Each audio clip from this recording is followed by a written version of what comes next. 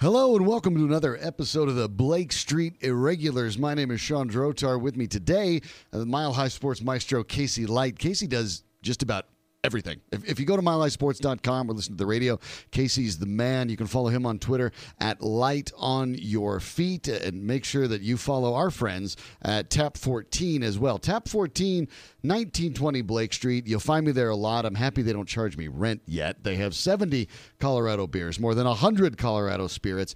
All of the food is locally sourced from Chef Taylor Creedon. It's a beautiful 365-day a year bar that has a rooftop that's open, whether it's rain, shine, snow, whatever. So even though we might have one of those snows left in us this spring, you can always go there before or after a Rockies game or for any reason whatsoever. Make sure you check them out at tap14.com. Casey, where we sit today, 14 games in, the Colorado Rockies are atop the NL West with the Arizona Diamondbacks. So if you had that, you laugh. You had that in your, your random parlay.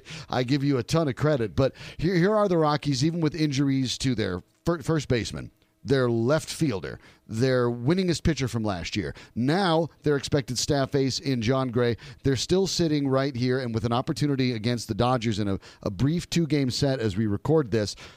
It breaks their way where even though Gray is hurt, now they can skip his spot in their rotation. Kyle Freeland goes today, a rematch of the home opener against Rio of the Dodgers. And then after that, they get to skip Gray because of the day off. Tyler Anderson will go, and then they can kick the can down the road. We'll work on that last starter thing as we go on to the podcast. But when you look at the Rockies today, Casey, did you can't say you expected them here, but did you expect maybe something of this effect, especially from the back end of the bullpen, which I think has been the star of the team in the early going? Well, the bullpen, you're absolutely right, has been the shining light for this team so far. You know, I wrote a piece on Mile High Sports early on in the season telling everyone, don't panic, don't freak out. The Rockies are actually going to be in just fine shape. You know, there was a little bit of concern. Everybody was kind of worried because obviously losing Ian Desmond early on, you know, their $70+ million man, if that number is even accurate, baseball salaries are so out of control now. But, you know, you invest all of this money in Ian Desmond and you have to settle for Mark Reynolds. Well, Mark Reynolds has been an absolute stud in this opening part of the season. In fact, you know, he may have made it really, really difficult for Bud Black to make a roster decision when Ian Desmond is ready to come back. You lost David Dahl to that rib injury. That's still continuing to haunt him. His recovery is not nearly as fast, I'm sure, as the Rockies would have liked.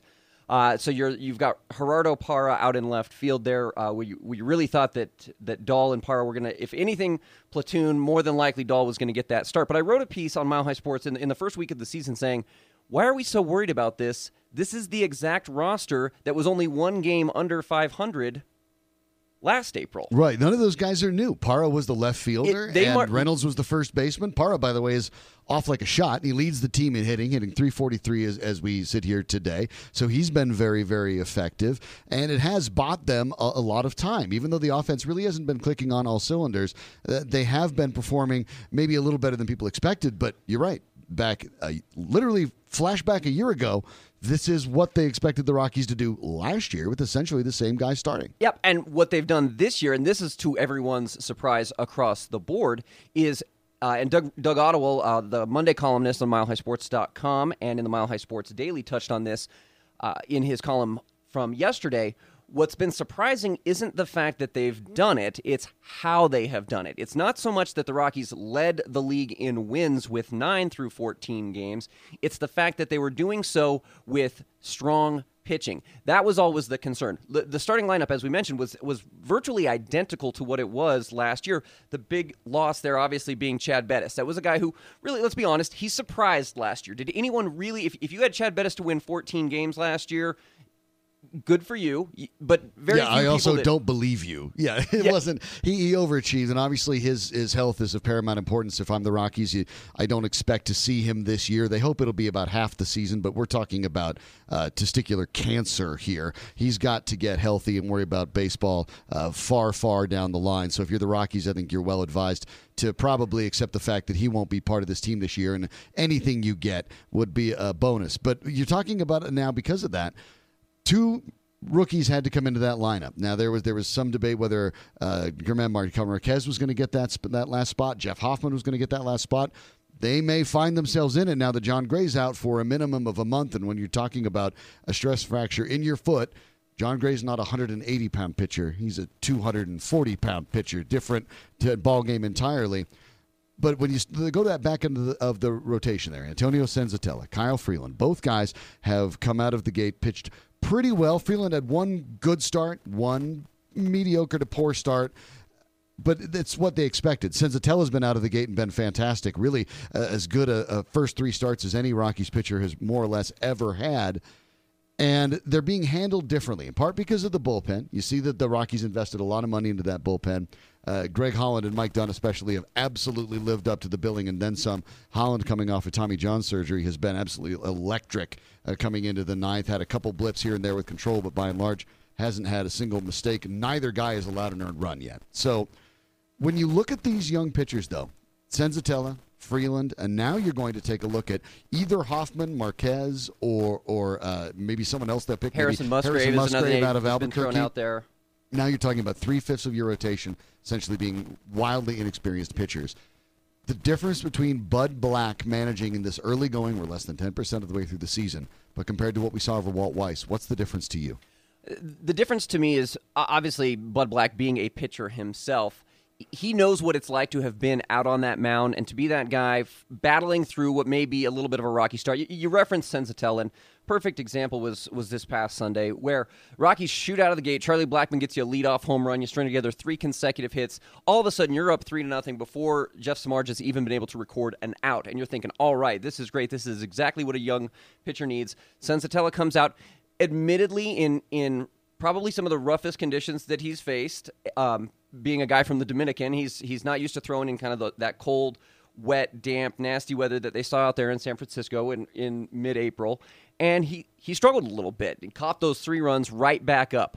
But Bud Black spoke post-game and talked just about how important it was for him to let Senzatella continue to find his groove, and he actually was very impressed about the fact that Senzatella got stronger as the game went on. He said pitches 60 through 90 were among his best pitches. So that's what you like to see from a young pitcher, is a guy who's going to improve over time, not wear down. The second time through a lineup, third time through a lineup, that he's actually going to go out and challenge those guys, be very, very aggressive. One of the stats I thought really stood out from Senzatella, he threw 18 first-pitch strikes, which is really, really strong. He's forcing a lot of ground balls.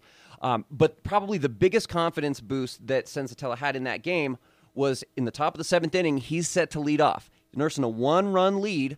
Right, so after giving up those 3 runs, he was able to settle down, held them scoreless for the next 5, and he's nursing a 1-run lead at that point. Walt Weiss, absolutely in that position, is going to his bench. He's going to bring in, even though the bench is a little bit depleted, obviously with Tom Murphy being out as well. We haven't even touched on him from an injury standpoint, so there's a little pop off the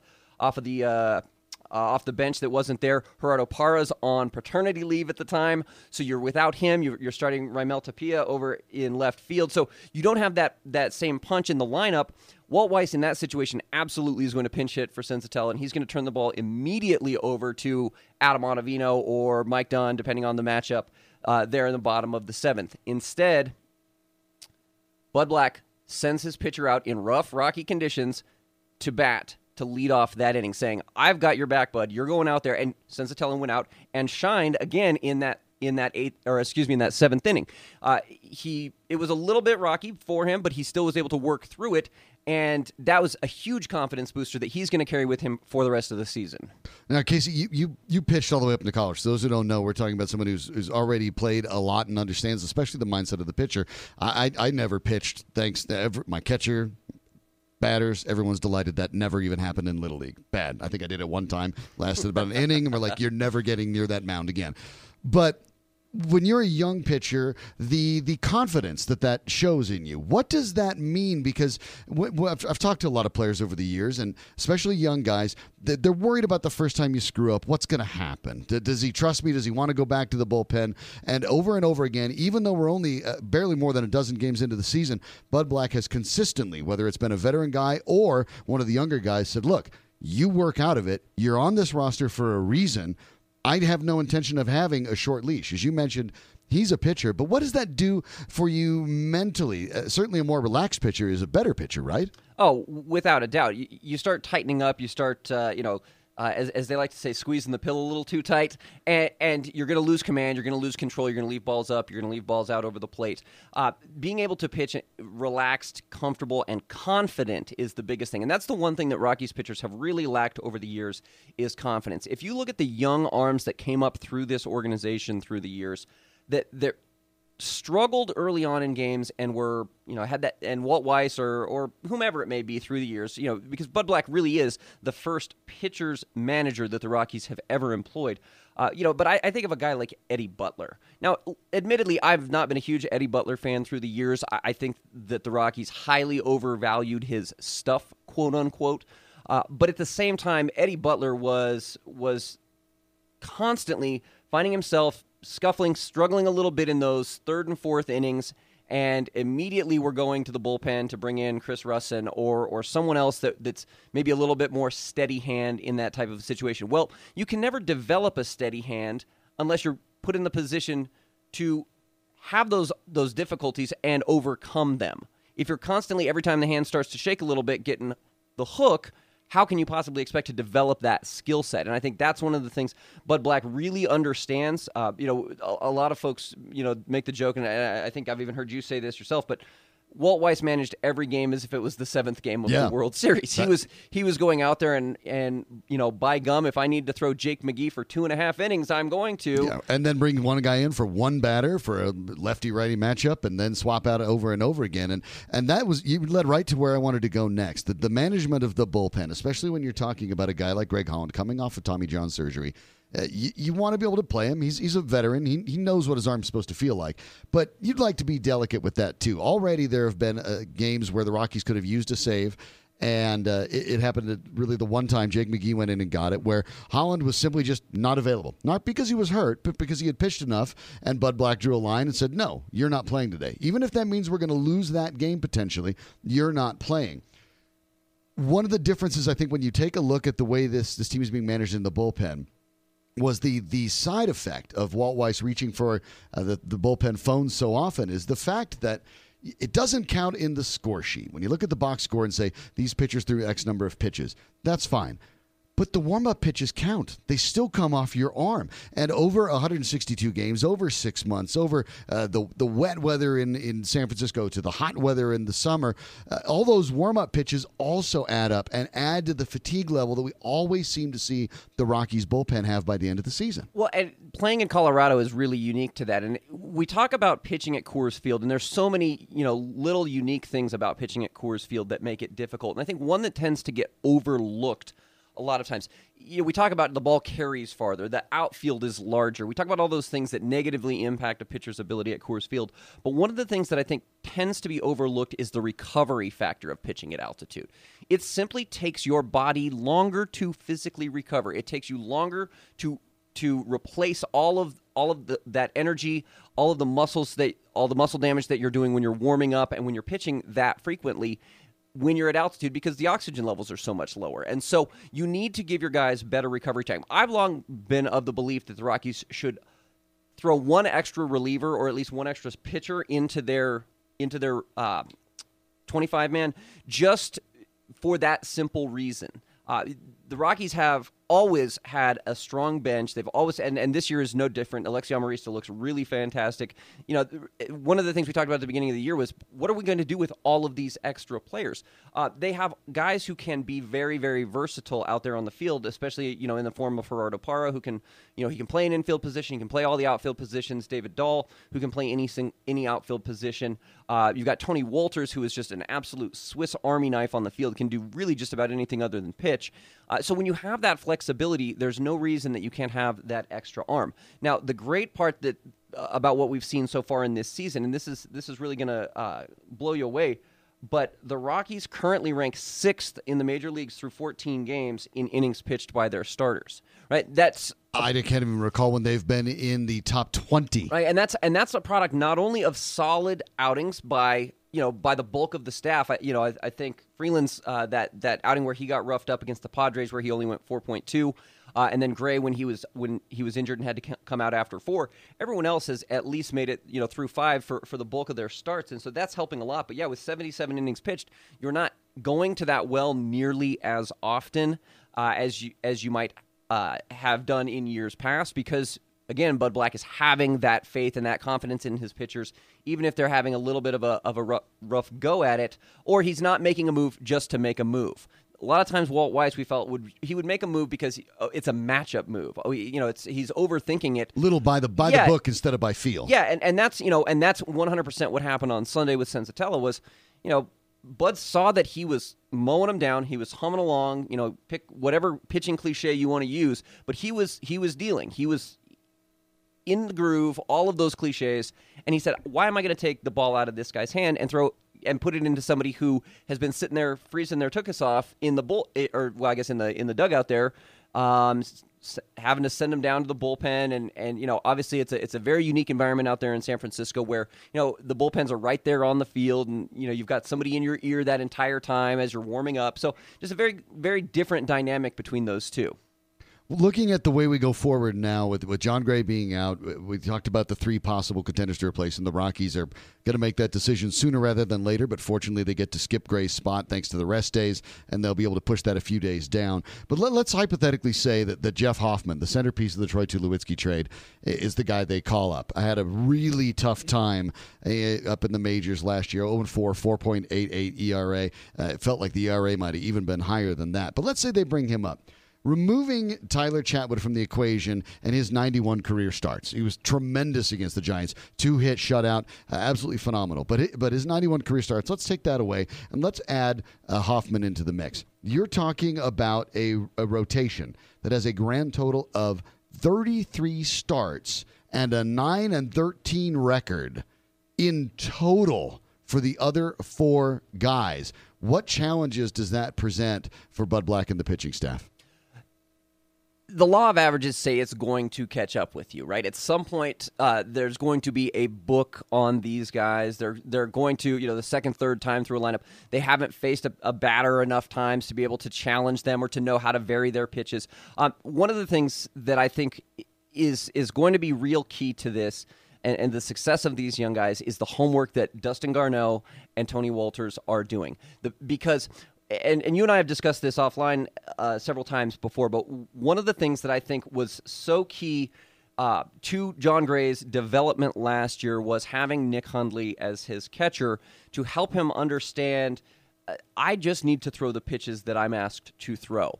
That's one of the things that has been a blessing and a curse for the Rockies at times is, they're more established veteran pitchers. Jorge De La Rosa is a perfect guy who would shake off 9 pitches, and you're wondering, you're scratching your head saying, Jorge, do you have that many pitches in the repertoire at this point? The real key to me is for the Rockies to be able to survive this stretch without Gray, survive this stretch without Chad Bettis into the season is how studious are Dustin Garneau and Tony Walters going to be? Are they coming in with a game plan that's been developed by their coaching staff, and they know how to call the games to get the outs? Because these young Rockies pitchers, they're going to throw what is called. And for the most part, we have seen, with a few exceptions here and there, they're going to execute. That's one of the things that the Rockies organization has done a tremendous job with these young pitchers is doing is don't worry about the results. Execute the pitches as they are called. And if you throw the pitch that we ask you to throw, even if it gets hit, even if you take the loss, we will take the fall for that. And that's a philosophy that's being pushed on every single level at this organization. And so really that falls on those 2, again, also very young catchers. Nick Hundley has now moved on. He's with San Francisco, so we'll see him again this weekend. But the Rockies clearly had enough confidence in the intelligence and the experience of Dustin Garneau and Tony Walters, Tom Murphy as well, when he gets back healthy, to be able to, and that their baseball knowledge is deep enough to be able to manage this young pitching staff. That, to me, is going to be the real key. With us again is Casey Light of Mile High Sports, milehighsports.com. You can catch everything he's doing there. You can also follow him on Twitter at Light on His Feet. I'm glad you brought that up because that's the one thing I think that gets missed when people talk about the young pitchers. They look at the pitchers, they look at the stats. But the catching is such an important part of the process. When you were pitching, when you think about it, what exactly do folks who maybe aren't necessarily familiar with it, what exactly is the catcher doing to help you, and what can a catcher do that can unintentionally hurt you on the mound? Well, I think the number one thing that the catcher can do is be a stabilizing force. And I think about it, I played, as you mentioned, I played in college. I played 1 year of Division II college baseball at a very strong school. We won our conference tournament. We were a 35-plus wins team. So a strong competitive school down in a very, very tough conference down in North Carolina. And we had three different catchers on our roster, two of which were seniors, one was a junior. So the experience factor was really key for me, especially being a young pitcher. And I can think of one in particular that caught me most frequently.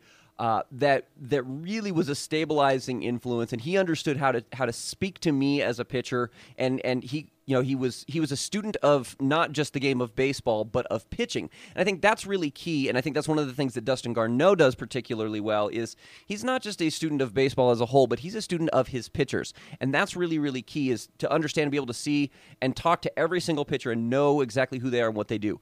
The number two thing that's really important is a guy who can earn you some strikes or steal you a couple strikes here and there. The pitch framing you'll hear about on a TV broadcast. Absolutely, 100%. And we saw last year, and it was really kind of a shocking thing for everyone, really, but Tony Walters is hands down one of the best pitch framers in all of baseball. And it's shocking because the guy really hadn't caught at that level or at a high professional level at all until last year. And so, a guy who can steal you a few strikes here and there, a guy who understands, your mindset and can work with you mentally and come out and be that pitching coach, because, hey, that catcher can make as many visits to the mound as he needs to. There's a limit on how many times Bud Black can come out and talk to you in a particular game. And so to be that steadying influence, I think, is really, really important. And just to have the confidence that that this guy has done his homework and that he's going to call the pitches that are going to get you the outs, and he's going to be able to read you and say, hey, I know what's working today, and together we're going to be a cohesive unit. That's really, really key. And so the more innings that these guys can log together, I think the more they're going to develop that.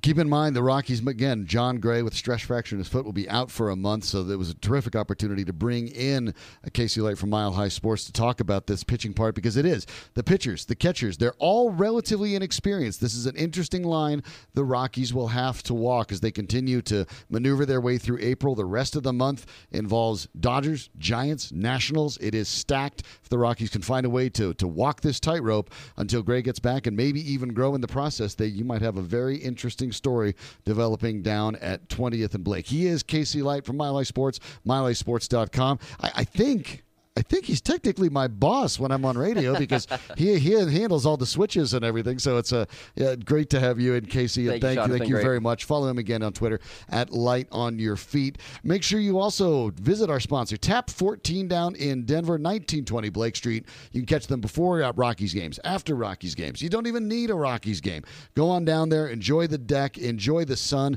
enjoy everything Colorado. It's all Colorado up at Tap 14, 70 Colorado craft beers, 100 Colorado distilled spirits, a food that is locally sourced. Chef Taylor Creedon does a great job there. You can go up and toss a cornhole, hang out, and just watch people on the street. And whether it's rain or shine, you can always be up at the deck at Tap 14. Check them out at tap14.com. For Casey Light, I'm Sean Drotar. This is the Blake Street Irregulars, a 5280 Sports Network production.